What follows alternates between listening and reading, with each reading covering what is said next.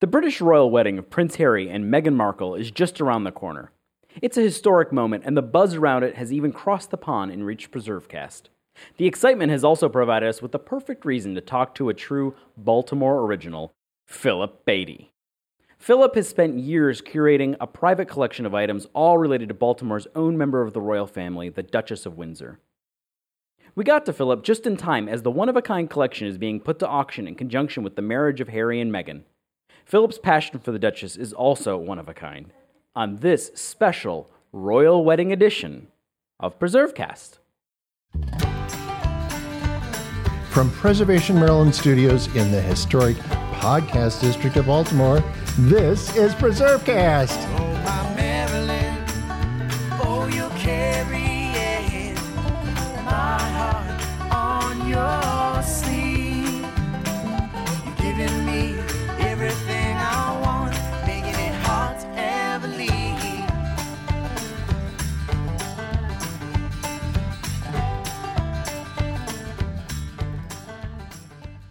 This is Nick Redding. You're listening to PreserveCast. Today we are joined in studio by Philip Beatty. For almost 20 years, Philip has been collecting and curating pieces to create the Adele Corner House Duchess of Windsor Museum. A self-described defender of the Duchess, Philip's private collection consists of more than 700 art pieces, among other items. The collection has been open for tours through Doors Open Baltimore during the last 3 years, when guests were able to see most of the collection. Philip and his partner do not run the museum professionally, although he has appeared in feature films, TV series, and Duchess documentaries throughout the years. It is so exciting to have you here in studio with us today to talk about this very unique piece of Baltimore and really international history. Thanks for joining us today, I should say. Thanks a lot. I'm glad to be here. So, why don't you tell us a little bit about yourself? We always like to get to know the people that we interview and how they get either into the line of work that they're involved in or the type of collecting that they do or the kind of history that inspires them. Where does your love for, it sounds like you have a lot of different loves and a lot of different collections and passions, but with the Duchess, and maybe we can talk about the connection to the Duchess, but where does that love come from? The Duchess lived on Biddle Street as a young woman. They only lived in Mount Vernon, 6 different places. And I've conducted a little guided tour just to show people where she actually did live, when, and why. There was a reason that she was scattered around so many places. But the Biddle Street house is the only house that she and her mother owned for about 7.5 years. Since the house is on Biddle Street, when we bought the house, it was important for us to help raise money for Critters, the shelters, the HIV nonprofits, and education nonprofits. So we opened up the house as banquet space for their silent auctions that have an area for silent auctions and sell all kinds of things.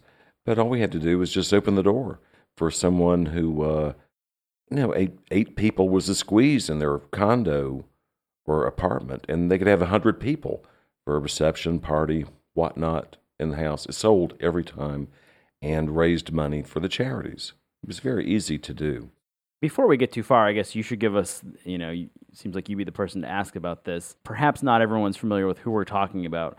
Can you give us a little history about the Duchess of Windsor? Who was Wallis Simpson?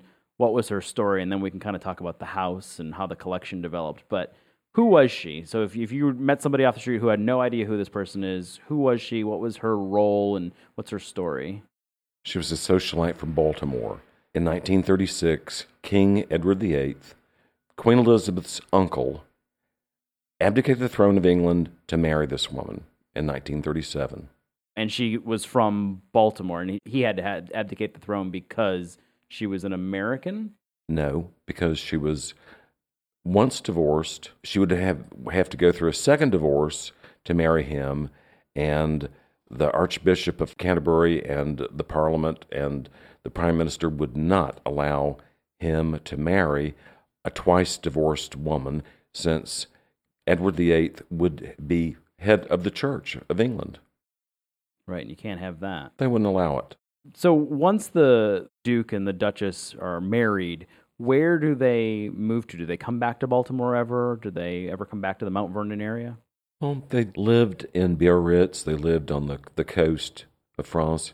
Then, of course, they were in the Bahamas. The Duchess hated it because there was no air conditioning. There was no social life whatsoever. I mean, you're going to get coiffed and pretty to, people selling fruit at the market? No, she hated it. But after the war, of course, they went back to France. And they rented a chateau in the Bois de Boulogne, west of Paris.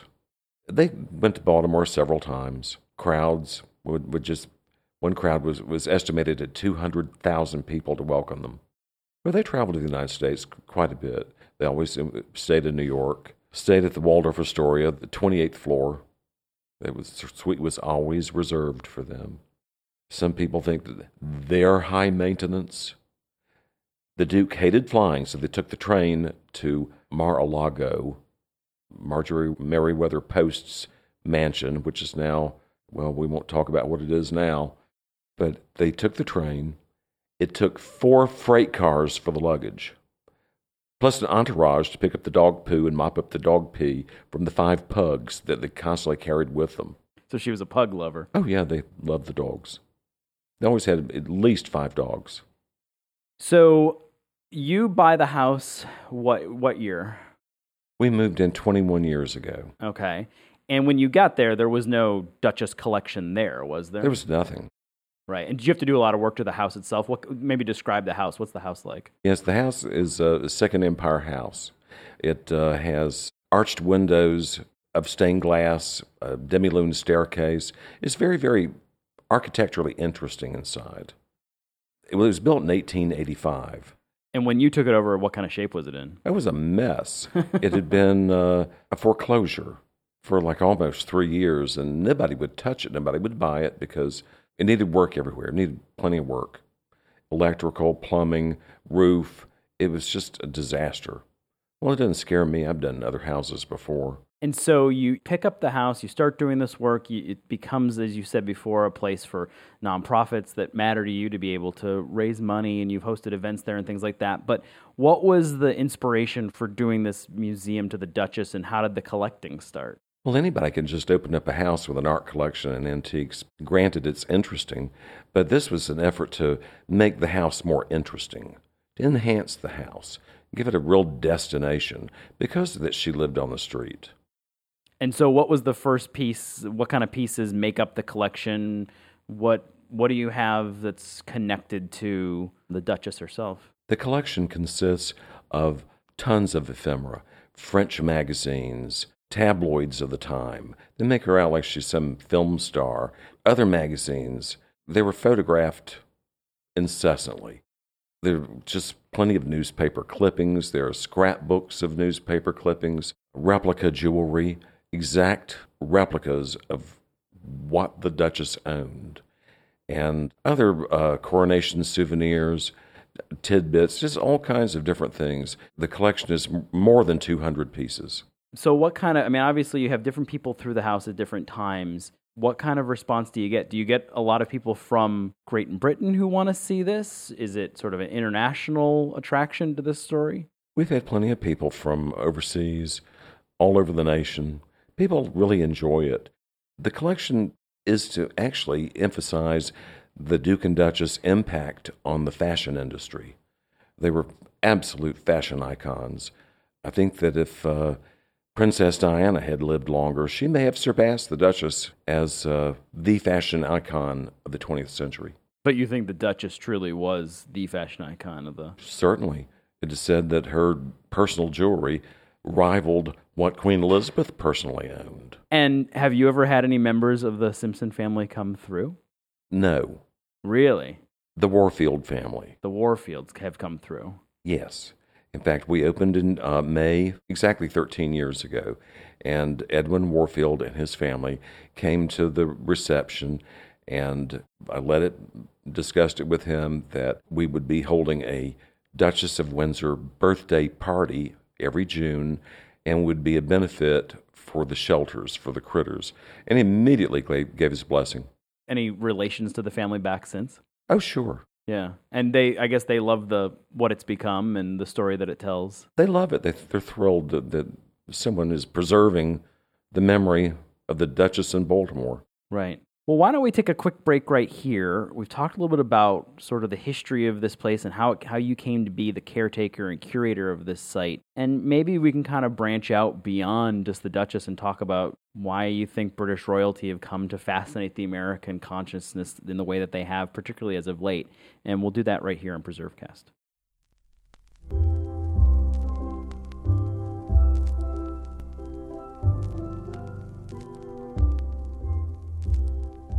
Wallis Windsor, the Duchess, is one of the most fascinating figures in Maryland and British history in the 20th century. All this talk about the Duchess, and I couldn't help thinking about other famous folks from Britain around this time. And of course the name Churchill comes to mind. But why stop there? If I can bring it back to Maryland, the Church Hill Theater in rural Queen Anne's County, Maryland, is the site of some fantastic preservation work, and is soon going to be recognized at this year's Best of Maryland Preservation Awards. The vernacular Art Deco architecture of the Church Hill Theater is a rare sight, and the care that the local theater company who call it home show for the building may be even rarer. The Church Hill Theater has been providing a home for the performing arts in the town of Church Hill since 1929. The theater hosted live performances and town meetings until being converted into a movie theater in 1935. And later, a 1944 fire gave the owners an opportunity to update the appearance of the building, giving the theater its current vernacular Art Deco appearance. When the movie theater closed in the early 1980s, a group of concerned citizens stepped in to save the building and turn it into a community theater, which it remains to this day. In more recent years, the stucco exterior, which dates back to the 1944 fire, began to crack, presenting a threat to the underlying materials, and also to the interior of the building if water begins to penetrate the stucco. Preservation Maryland received a grant application from the theater and made an award of $10,000 in April 2017 to make much-needed stucco repairs. Much of the work was completed by Xyrophus Painting and Restoration. Getting the exterior secured is an important first step for the organization as they continue to plan for the preservation of this community institution. I don't want to get you too stuck-o on this topic, but you can congratulate the theater at the Best of Maryland Preservation Awards event this Thursday, May 17, 2018, at the Star Spangled Banner Flag House in Baltimore City. Celebrate with us and explore the Flag House with people that love Maryland and historic buildings as much as you do. Anyway, I should let you get back to Philip and Nick on PreserveCast.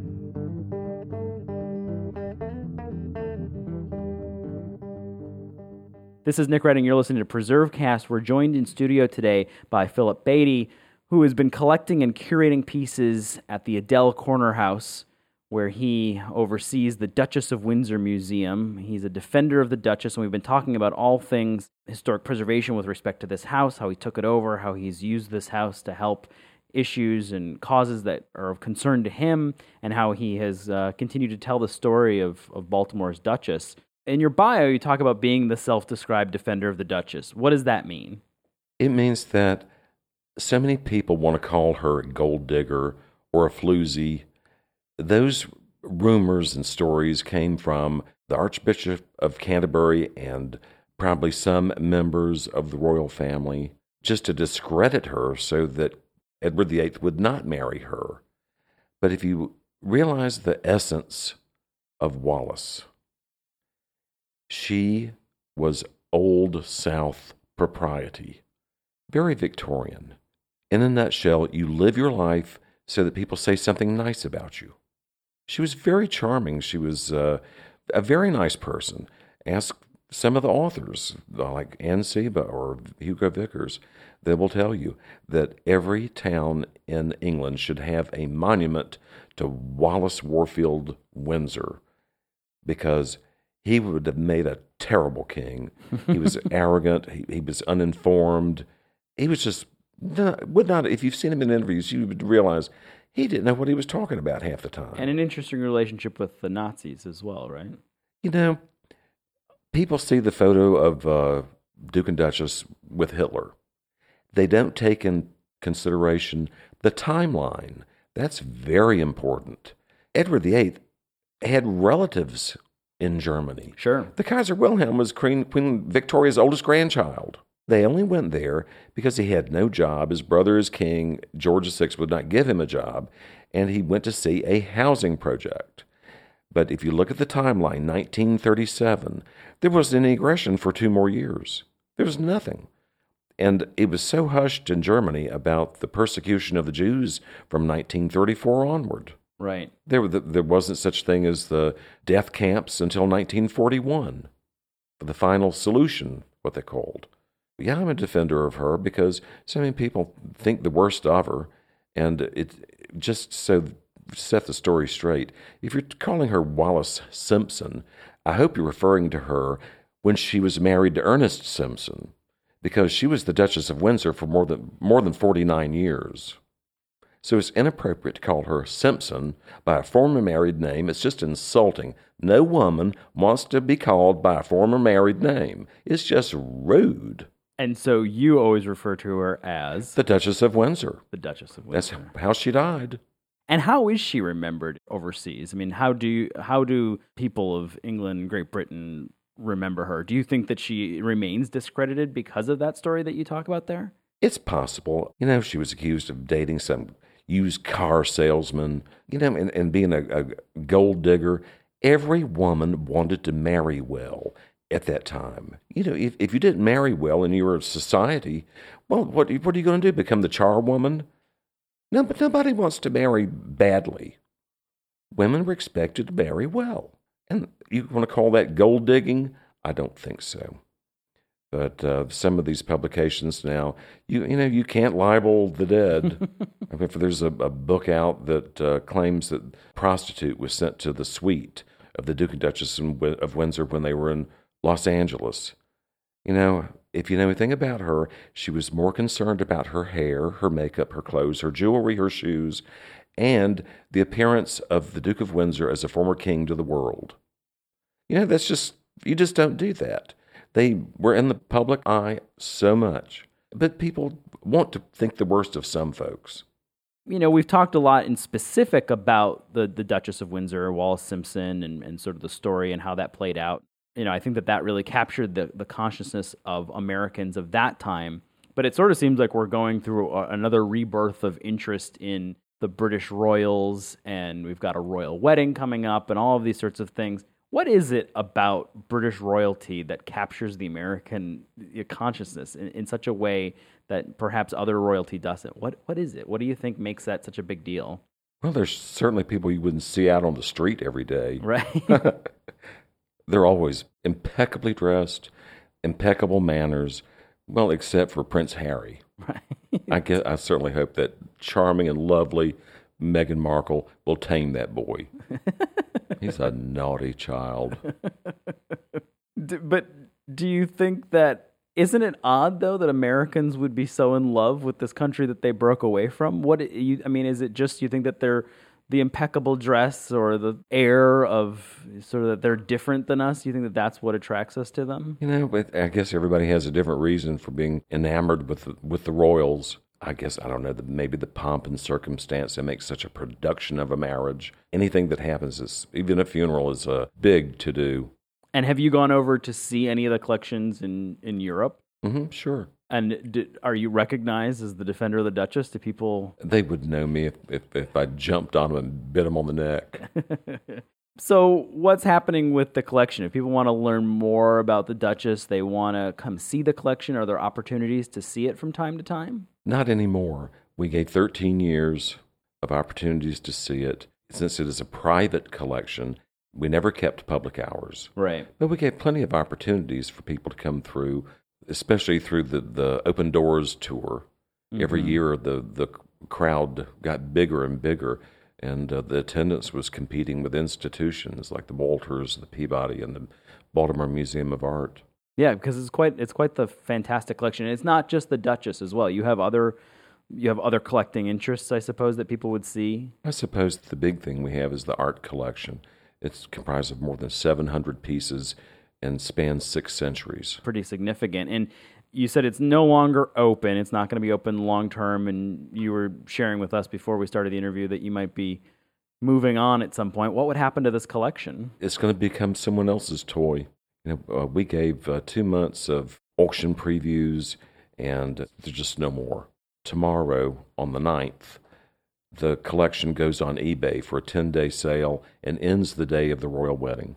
Okay, so you're timing it with the royal wedding. So if people want a piece of this collection, they don't just have to listen to it. They could actually buy some of Well, it. they have to buy the entire thing. Oh, it's all one lot. It's going as one lot. Is there a reserve? Well, there's an opening bid. What's the The opening opening bid? bid is going to be $7,000. Okay. The value of the collection is somewhere between $14,000 and $15,000. Okay, so if people are interested in that, I guess they can look up the Duchess lot on eBay, which will be up pretty soon, and then going into the royal wedding. Any thoughts on the upcoming royal wedding? Will you watch it? Is there going to be a viewing party at the Sure. house? Or? No parties. The house is going to get dismantled with the collections inside and sold at other auctions, local auctions, because moving to a warmer climate, you can't take 4,000 square feet, 16 rooms of art and antiques. Definitely downsizing. Right. Any bittersweet feelings about leaving the collection? No, it's just stuff. When you're dead, you can't take it with you. So what do you think people get wrong about the Duchess? It still goes with that Nazi. People accusing them being Nazi sympathizers and Nazi spies. That was so ridiculous. In these recent publications, it's nothing more than speculation. Granted, you can't chronicle every moment of someone's life. For instance, there was a documentary called Britain's Nazi King with a question mark, and it just, it really slammed them and pointed out the FBI files on the Duke and Duchess. J. Edgar Hoover had files on everybody, absolutely everyone. I have a copy of the files. There's only a couple of things in there, and this documentary claims that the letters sent to J. Edgar Hoover accused them of being Nazi spies. Oh, my. Well, what you don't hear is that there were only 4 letters. 2 of them had return addresses, and the content was just ridiculous, accusing them of being spies. And the other 2 letters, what you don't hear is that they were handwritten. There were no return address.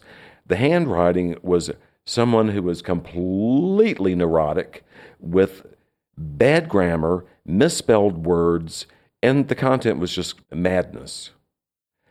So the 2 letters that had return addresses, J. Edgar Hoover's reply was simply, "Thank you for your letter." There was no follow-up, nothing. There wasn't anything there. The only other thing in the FBI files was an escorted tour of Quantico during the war when the Duke of Windsor was Governor General of the Bahamas. He was there just to get advice on how to protect the Bahamas in the event of the Nazi invasion. That's it. I mean, some people want to make a great big light-up production out of something that's just so simple. You have this passion for her. Did it predate moving into the neighborhood? And No, I had to get an education as really? well. So it wasn't that you grew up, sort of interested in the. Were you interested in the royals in general, or it just sort of came to you because of the connection, because of the proximity to her home? Right. I'm no cultist. I don't have candles under her portrait, doing woo-ah-wahs. I've got better things to do. It's just a collection, and it's only stuff. And when it auctions, it'll be gone, and I move on. So we ask everyone before we sign off here on PreserveCast about their favorite historic building or place. And so we would love to hear from you before we sign off. What would that be? Without question, the Washington Monument and the parks that surround it. I've spent so much time there every year with Flower Mart, and it's just beautiful around there. And you know that the city, the state, no one will allow developers to come in and tear it down like they allow them to tear everything else down. Anybody that walks in with money, they'll let anybody tear anything down. They just don't care. But the parks, the monument are so beautiful. Spent a lot of time there. And I'll plug Flower Mart. Everybody should go to Flower Mart. Yeah, tell us what Flower Mart is. So for people who are listening for outside of the state, what is Flower Mart? How long it's been going? What's been your involvement in that? Flower Mart originated in 1911. and it's a flower festival surrounding the Washington Monument, the first monument to Washington in Baltimore, in the premier historic area. And it's been held consecutively since 1917. I mean, even during World War I.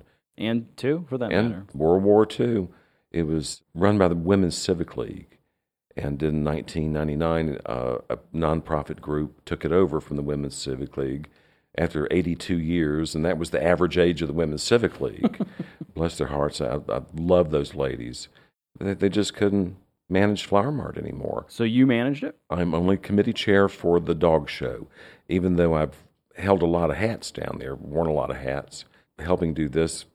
You know, it's an institution that really needs new blood and needs to be attended because it's important. It's fun. There's lots to do. There's very interesting things for everyone, even for children.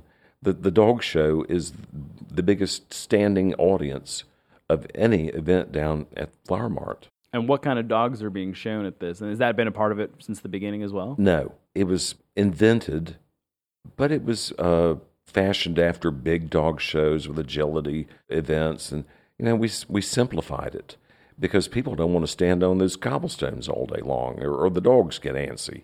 So we simplified it into a simple little neighborhood best in show. We only had 20 contestants, but everybody got a gift bag.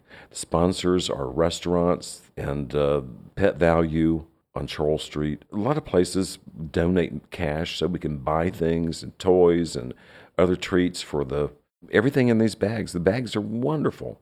Even if they don't win, they get a great gift bag full of squeak toys. Even elderly dogs will turn their head to a squeak. So this isn't like your prototypical dog show. This is the community dog show in a sense. There's first, second, third place, and the fourth place is congeniality, like it's some quirky little beauty pageant. So obviously you have a passion there for the show as well, for the flower show. And the only tradition in Baltimore that's older than Flower Mart is the Preakness horse race. Yeah, which kind of puts it in context. So I guess the Duchess kind of pulling it full circle. Do we know? Did she go to Flower Mart? I bet she did. She walked all over. She had to walk down St. Paul Street to go to her school. It was well before she was boarding at Oldfields. Full circle and a good way to wrap this up. Well, this has been fantastic and really illuminating and interesting to talk to someone who has so much passion about a piece of Baltimore history and beyond. And appreciate all the good work that you've done in preserving and protecting that place, and wish you all the best in the future. Thanks so much for joining us. Thanks. I was glad to be here. You don't need to open a history book to find us. PreserveCast is available online from iTunes, the Google Play Store, and wherever else you download your podcasts, as well as on our website, preservecast.org, where you can find a complete archive of all our previous episodes, plus photo galleries and additional content. We're also on Facebook and Twitter at PreserveCast. This podcast was developed under a grant from the National Center for Preservation Technology and Training, a unit of the National Park Service, and in partnership with the Anacostia Trails Heritage Area. Its contents are the sole responsibility of Preservation Maryland and do not necessarily represent the official position or policies of the National Park Service or the National Center for Preservation Technology and Training. Our website is made possible by the Historic Preservation Education Foundation. This week's episode was produced and engineered by me, Stephen Israel. Our executive producer is Aaron Markovich. Our theme music is performed by the band Pretty Gritty. And most importantly, thank you for listening and preserving.